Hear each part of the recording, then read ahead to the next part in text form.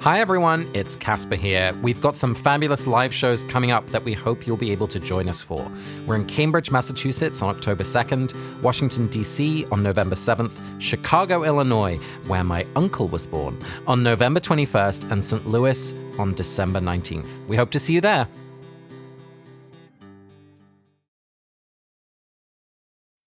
Chapter 32, Flesh, Blood, and Bone. Harry felt his feet slam into the ground. His injured leg gave way and he fell forwards. His hand let go of the Triwizard Cup at last. He raised his head. "Where are we?" he said. Cedric shook his head. I'm Casper ter Kuile. And I'm Vanessa Zoltan. And this is Harry Potter and the Sacred Text. So Casper, my grandmother Ruth, she had a very hard childhood and teenagehood and early 20s. She went straight from the concentration camps to she got married in January of 1946, had 3 kids and 5 pregnancies in 4 years. And then they moved from Brussels to Paris, from Paris to Tel Aviv, back to Paris to the United States. And then she got a job at a factory. I mean, it was just like this crazy, crazy life. And then in 1956, she and my grandfather and their 3 children, including my mom, lived in Glendale, California. And my grandfather got promoted from dishwasher to waiter at a very fancy restaurant, the kind of restaurant where you like coddle an egg for the fresh Caesar salad dressing by the side of the table. And this meant that he would make enough money that Mama could quit her job at a factory and, focus on raising the children. And very shortly after she was able to quit her job, she got terrible, debilitating vertigo, and she ended up having to spend 11 months in bed. And I often think about that year in bed as someone with depression who sometimes spends more time in bed than I would like to. And I have justified that year in bed for her as just like her body processing everything that it had been through in the past 30 years. Her body was able to stop, and so it stopped and was like, stay down, heal. You have a lot to go through. And me, with somebody who has depression, I spend a lot of time in bed. And because I don't have the traumas and sort of good reasons that Mama had, I think of those days as wasted time. That's time where I watch Grey's Anatomy reruns and sleep, when I could be reading the great works and doing all of the things that I want to do in the world. And I'm in the middle of trying to figure out how I can rewrite the story for myself about those days in bed without overindulging, so I spend more time in bed. But it was just making me think about what we consider to be a waste and when it is productive to call something a waste and when it is unproductive and unhelpful to do that. But I think it is very important for us to see this death of Cedric as a waste of a good life and for us to meditate on that so that we can focus our energies on making sure that we waste as few wonderful lives as we can. But I also think that I need to find a way to not see those days in bed as a waste. So I'm interested in this idea of waste and when it is important for us to name something as that and when it is important for us to resist naming something that.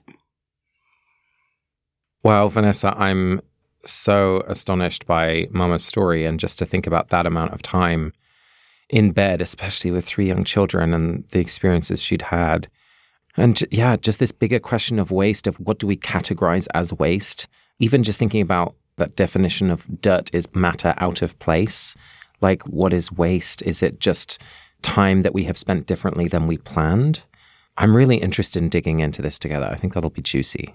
But before we do that, let's not waste another second before we do the 30-second recap. Segue King. And I believe it's my turn to go first. Will you time me? Yes, of course. Thank you. And listeners, for those of you reading along, and I have to say, I am in love with each and every one of you who's reading along with us as we go. It is so cool. You will know that this was a very short chapter, just 6 or 7 pages. And so you can expect a richness of detail in our 30-second recaps, which are unparalleled in the rest of the series. On your mark, get set, go. So Harry and Cedric get magically pulled to this other place. They're at a graveyard, very frightening. And there's something here, a rustling, and then like something carrying a little bundle of something in his arms, and then a little high voice that says, "Kill the spare," and then Abracadabra and end of Cedric. And then Harry's being tied to the tombstone of Tom Riddle, and then blood of the father, or bone of the father, blood of the enemy, and then into the diamond pool goes Voldemort, and he comes out re-embodied, stronger than ever. All right, Vanessa, it's your turn. 30 seconds to recap Chapter 32. Here we go. 3, 2, 1, go. Cedric and Harry know that something's amiss. They're like, "Wands out?" Yes. And they're like clearly scared, and Harry is being like dragged by something that is missing a finger, and he's like, "Oh, obviously that's Wormtail." And Wormtail's like really anxious about the fact that he has to cut off his own arm, and is like, "Oh, I don't want to," but he does it anyway. And there's like the biggest cauldron that Harry has ever seen, which makes me wonder about whether or not Percy would try to help regulate it. And Voldemort gets, back up. By get back up again, I mean evil reemerges in the world. Vanessa, here we are at a chapter we've been referencing for the last 2 years, because this chapter contains the line, "Kill the spare." And what's more chilling than a command to execute that is so, it's not even heartless, it's just perfunctory. And we're looking at this chapter through the theme of waste. And waste is so much about what do we value and what do we not value, of what is worthy and what is worthless. And the fact that Cedric's life, a character that we have gotten to know as an honorable, gentle, kind, young man full of potential, is dismissed and seen as extraneous and so disposable, reveals just the intense, terrifying nature of Voldemort. And so I want to roam around that moment, those 3 words, for a good little while. How do you reflect on that through this theme of waste? Well, it's not a waste for Voldemort. To your point about waste is about what we value and what we don't. From Harry's point of view, this is a waste of a life. And from Voldemort's point of view, it's just waste, right? This is just trash to be dealt with. And what it reminds me of are, whenever there's a tragedy abroad, what often gets communicated here is 30 people died and there was 1 American. And all of the sort of news coverage here is about the 1 American. And that is us saying as a culture, like, and the stories of the lives of the other 29 people don't matter. And what makes somebody matter to us is their nationality, and that's it. And everybody else is just a waste to us. I mean, it's impossible to, like, completely care about the whole world. And so I understand why we do that. But when you see it so starkly in the text like that, you see the truth of how brutal, and to your word, chilling it is. And even the language that he uses to give that instruction, the word spare, he doesn't say kill that boy. It's not even a human being that Voldemort is engaging with. Like, it's a spare part. It's something I don't need. It's not that we don't know that these decisions get made all the time. Like, that cut in federal funding doesn't matter because it's not for people like us. Whatever it is, we only see the results of those decisions. But here, we see the exact moment where someone verbalizes that decision. I don't even know what to do with it. It's that terrifying. I mean, it reminds me of the Hannah Arendt theory of the banality of evil. That, hate to some extent isn't the same as evil. Evil is seeing something as waste when it's not waste. And that is what real evil is. It's just not caring about a whole thing.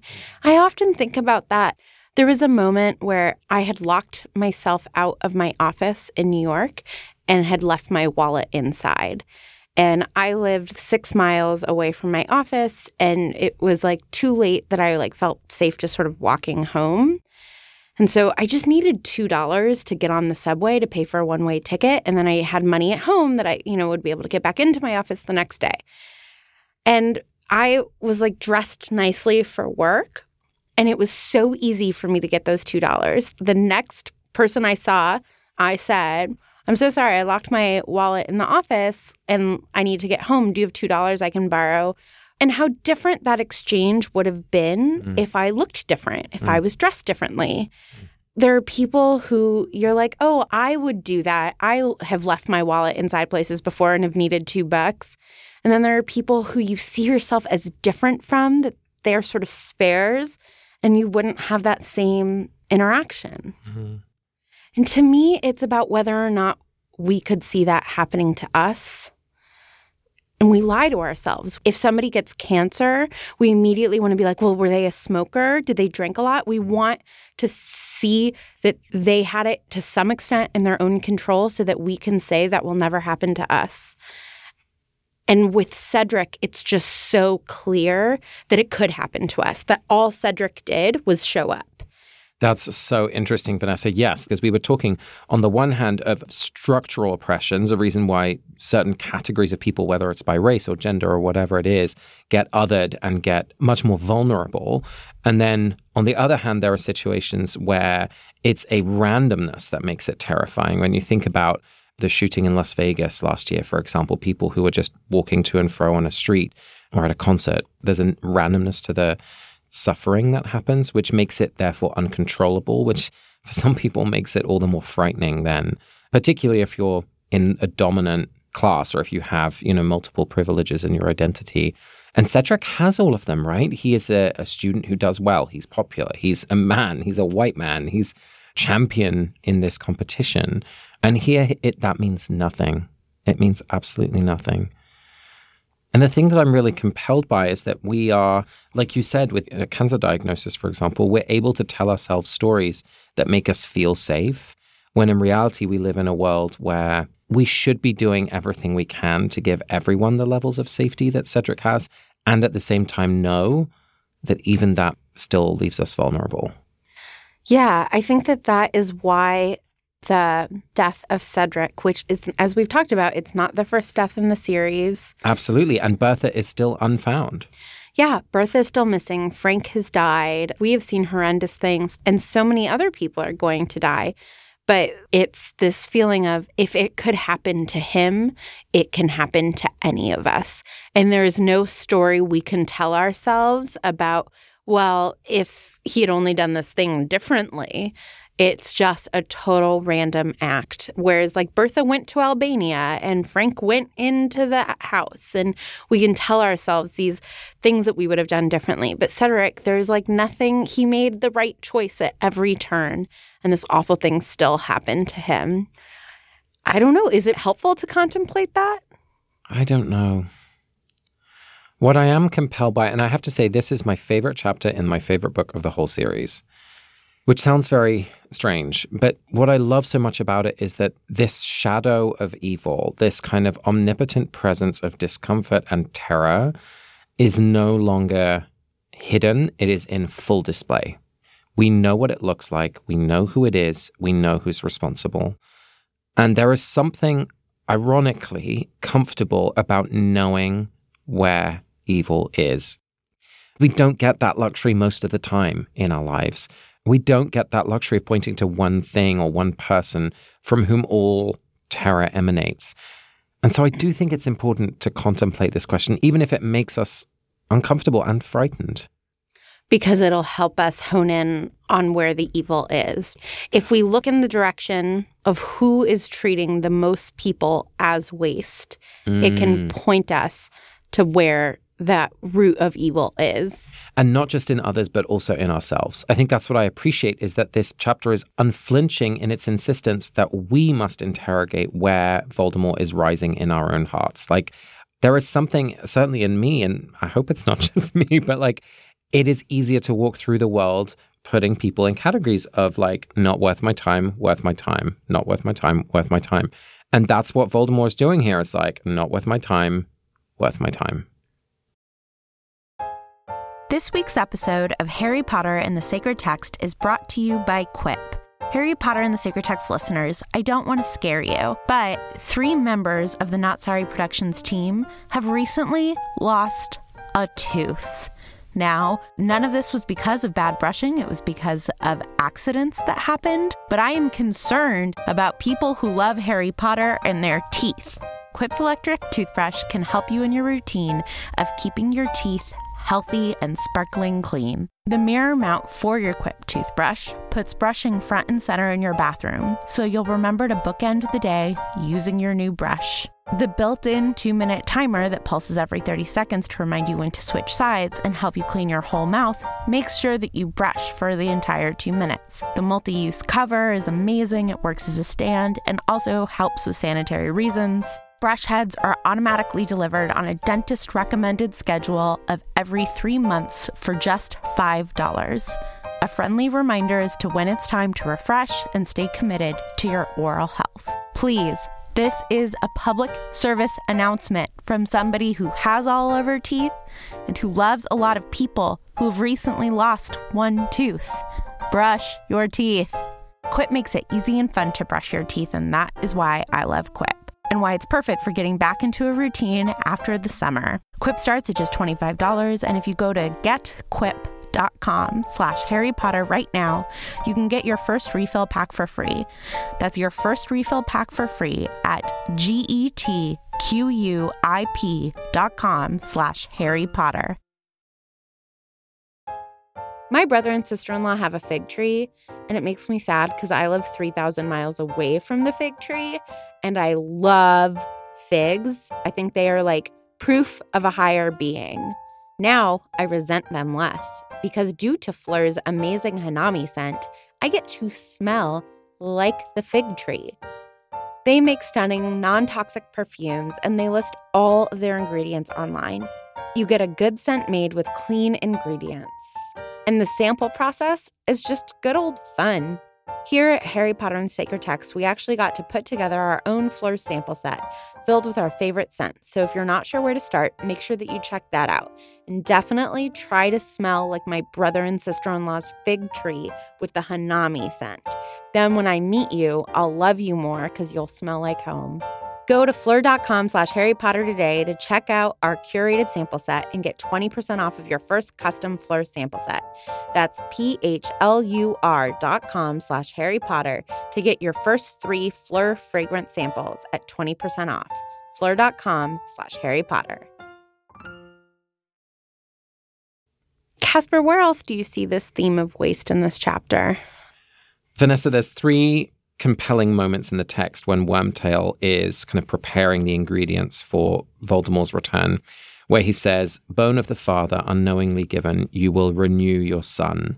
Flesh of the servant willingly given, you will revive your master. Blood of the enemy forcibly taken, you will resurrect your foe." And I saw, reading this chapter through the theme of waste, a pattern that I'd never noticed before, which is that he's essentially saying renew, revive, resurrect as a sort of new version of reduce, reuse, recycle, which I just thought was really, really funny. But does that strike you in any way that he is introducing these kind of ritual words, renew, revive, resurrect? I mean, he's definitely like using all parts. I'm a vegetarian and I'm like a pretty strict vegetarian, except I buy my dog meaty bones and I justify that they are parts of the animals that wouldn't otherwise be used. And he is using the bone of his father and that would not otherwise be used. I mean, what is interesting is how we think about the category of waste and how it's created.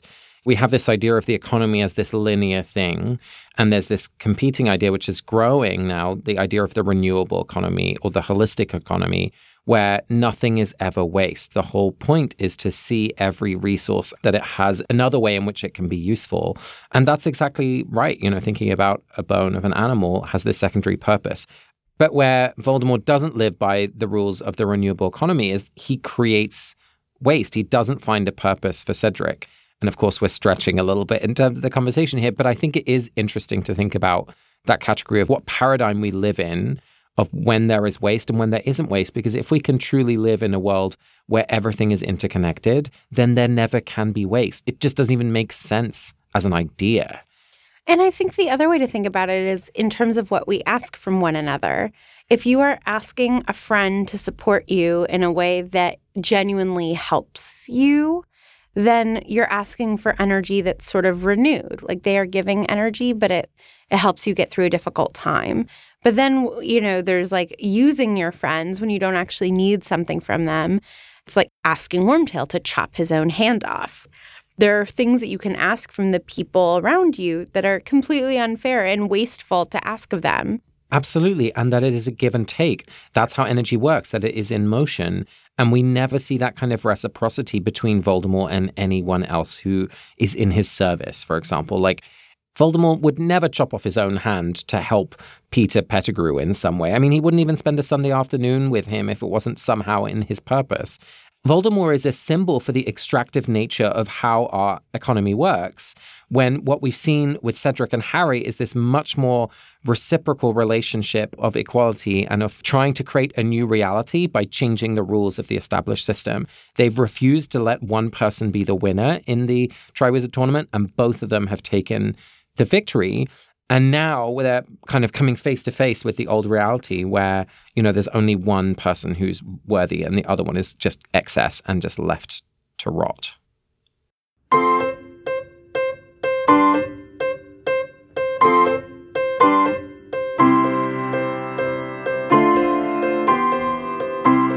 Vanessa, we're continuing with our spiritual practice of Chavruta, where one of us asks a question of the other and tries to offer an answer, and then the other returns with another question. We try and find the truth in the middle of the conversation between our two respective arguments.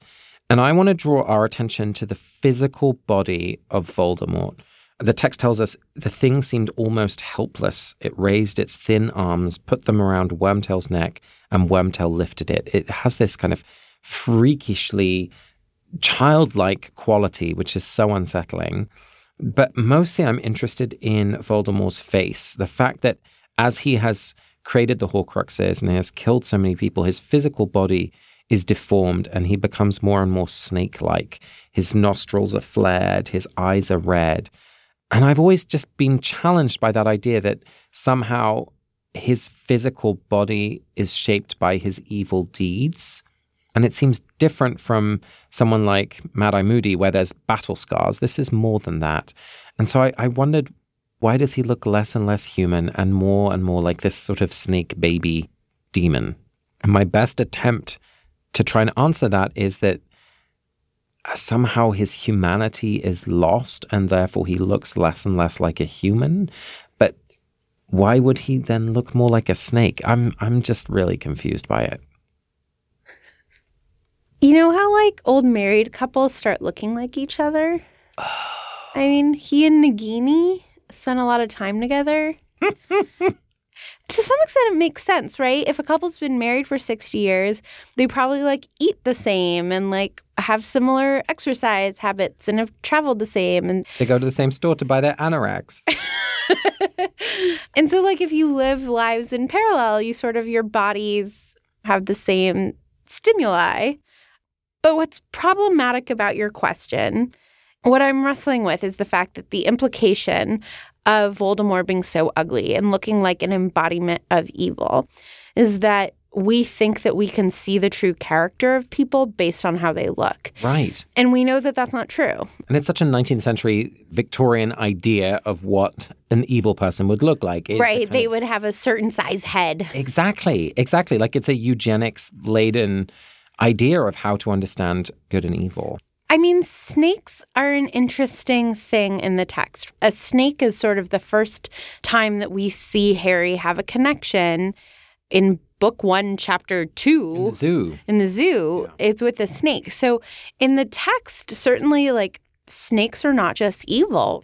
Harry is a Parselmouth, and Harry's not evil. And as we heard in the previous chapter, there's a prejudice against Parselmouths that they must be evil when we know that that's absolutely untrue. And so I think that it's easy to say because Voldemort looks snake-like that has something to do with his evil. And I guess I just want to reject that idea.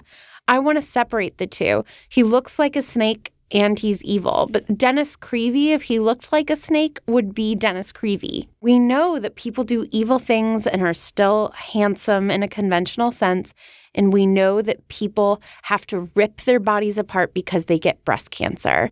You can have scars from head to toe for things that have nothing to do with your inner character. But it's more complicated than that because it's about what he's done that's transfigured his body. At least we don't hear anywhere in the text that as a young man, the man who becomes Voldemort looked evil or frightening or snake-like. It's because he's killed rampantly and because he's intentionally split his soul that his body has changed. I just have such a strong resistance to it because we know it doesn't bear out in the world outside of Harry Potter. I mean, I do think that it's really interesting the different ways that our life and our choices and the world around us changes our bodies, right? We know that giving birth changes your body in a major way. There are stories about people's hair going white overnight out of stress. And I like the idea that your body is in conversation with your life. But the end results can be for any number of reasons. And so the symbol is true, and we have to interrogate the why. So somebody might be missing a hand because they cut it off to help facilitate evil regrowing in the world, and someone else might have their hand cut off because they were trying to save a life. And so all of this like physical representation of life should be an invitation for curiosity rather than an invitation for judgment. There's one other moment in the text I want to draw our attention to as we think about this question of bodies and what it means. Cedric has been killed and his body is lying not far away from Harry. And we're told that his eyes are blank and expressionless, like windows in a deserted house. And I actually think in some way that description would work just as well for Voldemort, because as his soul has been broken down, at this point, there is nothing left of his humanity. Like that sense of what brings people to life, that animating force has been so corrupted. Like it's a deserted house. Like there's no one to find. Even if you went in with like a lamp of kindness, I think at this point, when he is resurrected into his new body, there's nothing left of who he was or who he could have been. And I think that that's true in other physical changes too, right? Like when you come out of any surgery, it's not just that there have been physical changes to your body, but you've gone through like a psychic, profound change. This week's voicemail is from Allison Bolt. Hey, Casper, Vanessa, Ariana. I just listened to your episode about the first task and wanted to share a couple thoughts. Casper, you mentioned that maybe if it weren't Cedric, Harry might not have told another Hogwarts champion about the dragons. And I wanted to weigh in and say I think Harry totally would have warned anybody about the dragons. And not just because he always plays the hero, but I don't think he'd want one of his classmates to die. Partly because he already understands about what death means, and he's already got a relationship with death that is, of course, going to change in the end of this book. But here he's seen the dragons, and he really feels like they could kill him. I might be thinking about this because I just reread book 7 where Harry even saves Draco Malfoy. And Malfoy is someone where Harry thinks to himself, I think here, and definitely in other parts of the books, like, oh, I wouldn't wish this thing on anyone, well, except maybe Malfoy. But at the end of the day, he doesn't want Draco to die, and he even kind of feels bad for him. Alison, I wonder, though, if Harry at this point practices on Cedric, practices his, like, goodness and generosity on Cedric so that by the time we get to book 7, he has sort of practiced the skill enough that he even extends it to Draco. So I think maybe Casper was right and you're right. The thing that it also makes me think of, Vanessa, is like how Harry's previous experiences with death shape his experience of this one. And what does Cedric's death mean for how he thinks about the death of his parents and the deaths that he's going to encounter going forward? This is the first time he's had a long-standing relationship with someone. And I think the fact that he is not going to be believed about the circumstances of this death are going to make him much more internalized. Like we've seen him reach out to professors in the last 2 books, first with Lupin and now with Moody, right? He is building relationships with authority figures. And what's going to happen in book 5 is I think he's going to separate himself more. I think he's going to internalize it more. So I think this experience of death isolates him again, just like it did at the very beginning of the series. There's some sort of turning point here, I think, in what death means in his life. I mean, I think he also, because of his experience with death, knows that death is permanent, right? And that's always the surreal part of someone dying for me is like, oh, I'm never going to see them again. And there's always this point in grieving for me where I have a moment where I'm like, okay, I'm like tired of that person being dead. Time for them to come back. And then realizing again and again, it's like, nope, this is just forever now. And I wonder if Harry has like a very firm understanding of that because of his experience with death and therefore is able to internalize that more quickly about Cedric. Although we hear in this chapter that like even before he can process that Cedric's dead, he gets dragged into this other moment. So, Casper, it is now time for us to offer our blessings, and there are no women in this chapter. And so I would like to offer a blessing for people who feel underrepresented in spaces in which they want to be. There are no women in this chapter, and I just want to say that. There are no women in this chapter. What about you, Casper? Who would you like to bless this week? I'd like to bless Harry. He's kind of a passenger at this point. He has very little agency. He's injured. He's on the floor. He's tied up. He's having to experience incredible pain. He's used as a living sacrifice as Wormtail collects his blood. And I think what's most painful for me to imagine is that Harry, like literally his own blood is used in Voldemort's recreation.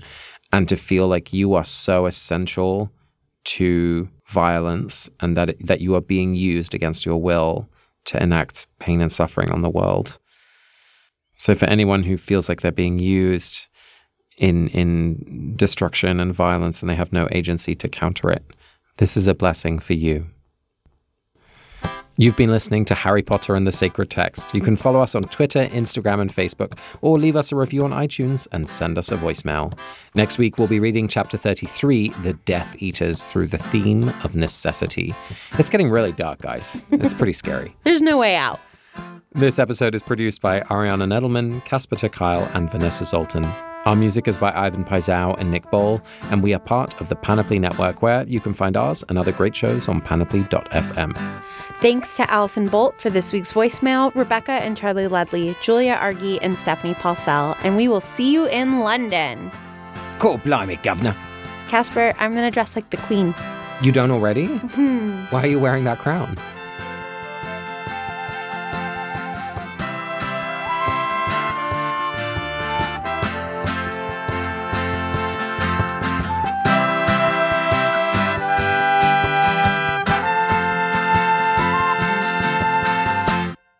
I was listening to Semisonic's Closing Time today, and it kind of refers to that, like every new beginning is some other beginning's end.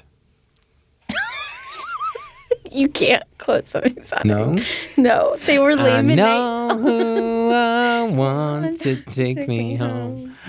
You don't have to go home, but you can't stay. That's what Voldemort should have said to here. Cedric. It's like, I don't want to kill you, but you can't stay here. You don't have to go home. Yeah. But you can't stay here, said. And then Ced is like, I know who I want to take me home. Cho Chang, I know who. Hi, it's Joseph Fink. My friend Jeffrey and I created Welcome to Night Vale back in 2012. Normally, we're the ones turning our ideas into writing. But for our brand new show, Start With This, it's you who will do the creating. On each episode, we'll talk about a topic of the creative process. Then we will give you 2 short assignments, something to consume and something to create. You can share your work on our membership forum to see what other people are up to. We want you to start creating, one simple assignment at a time, because the best way to start writing is to start writing. Find it wherever you get your podcasts.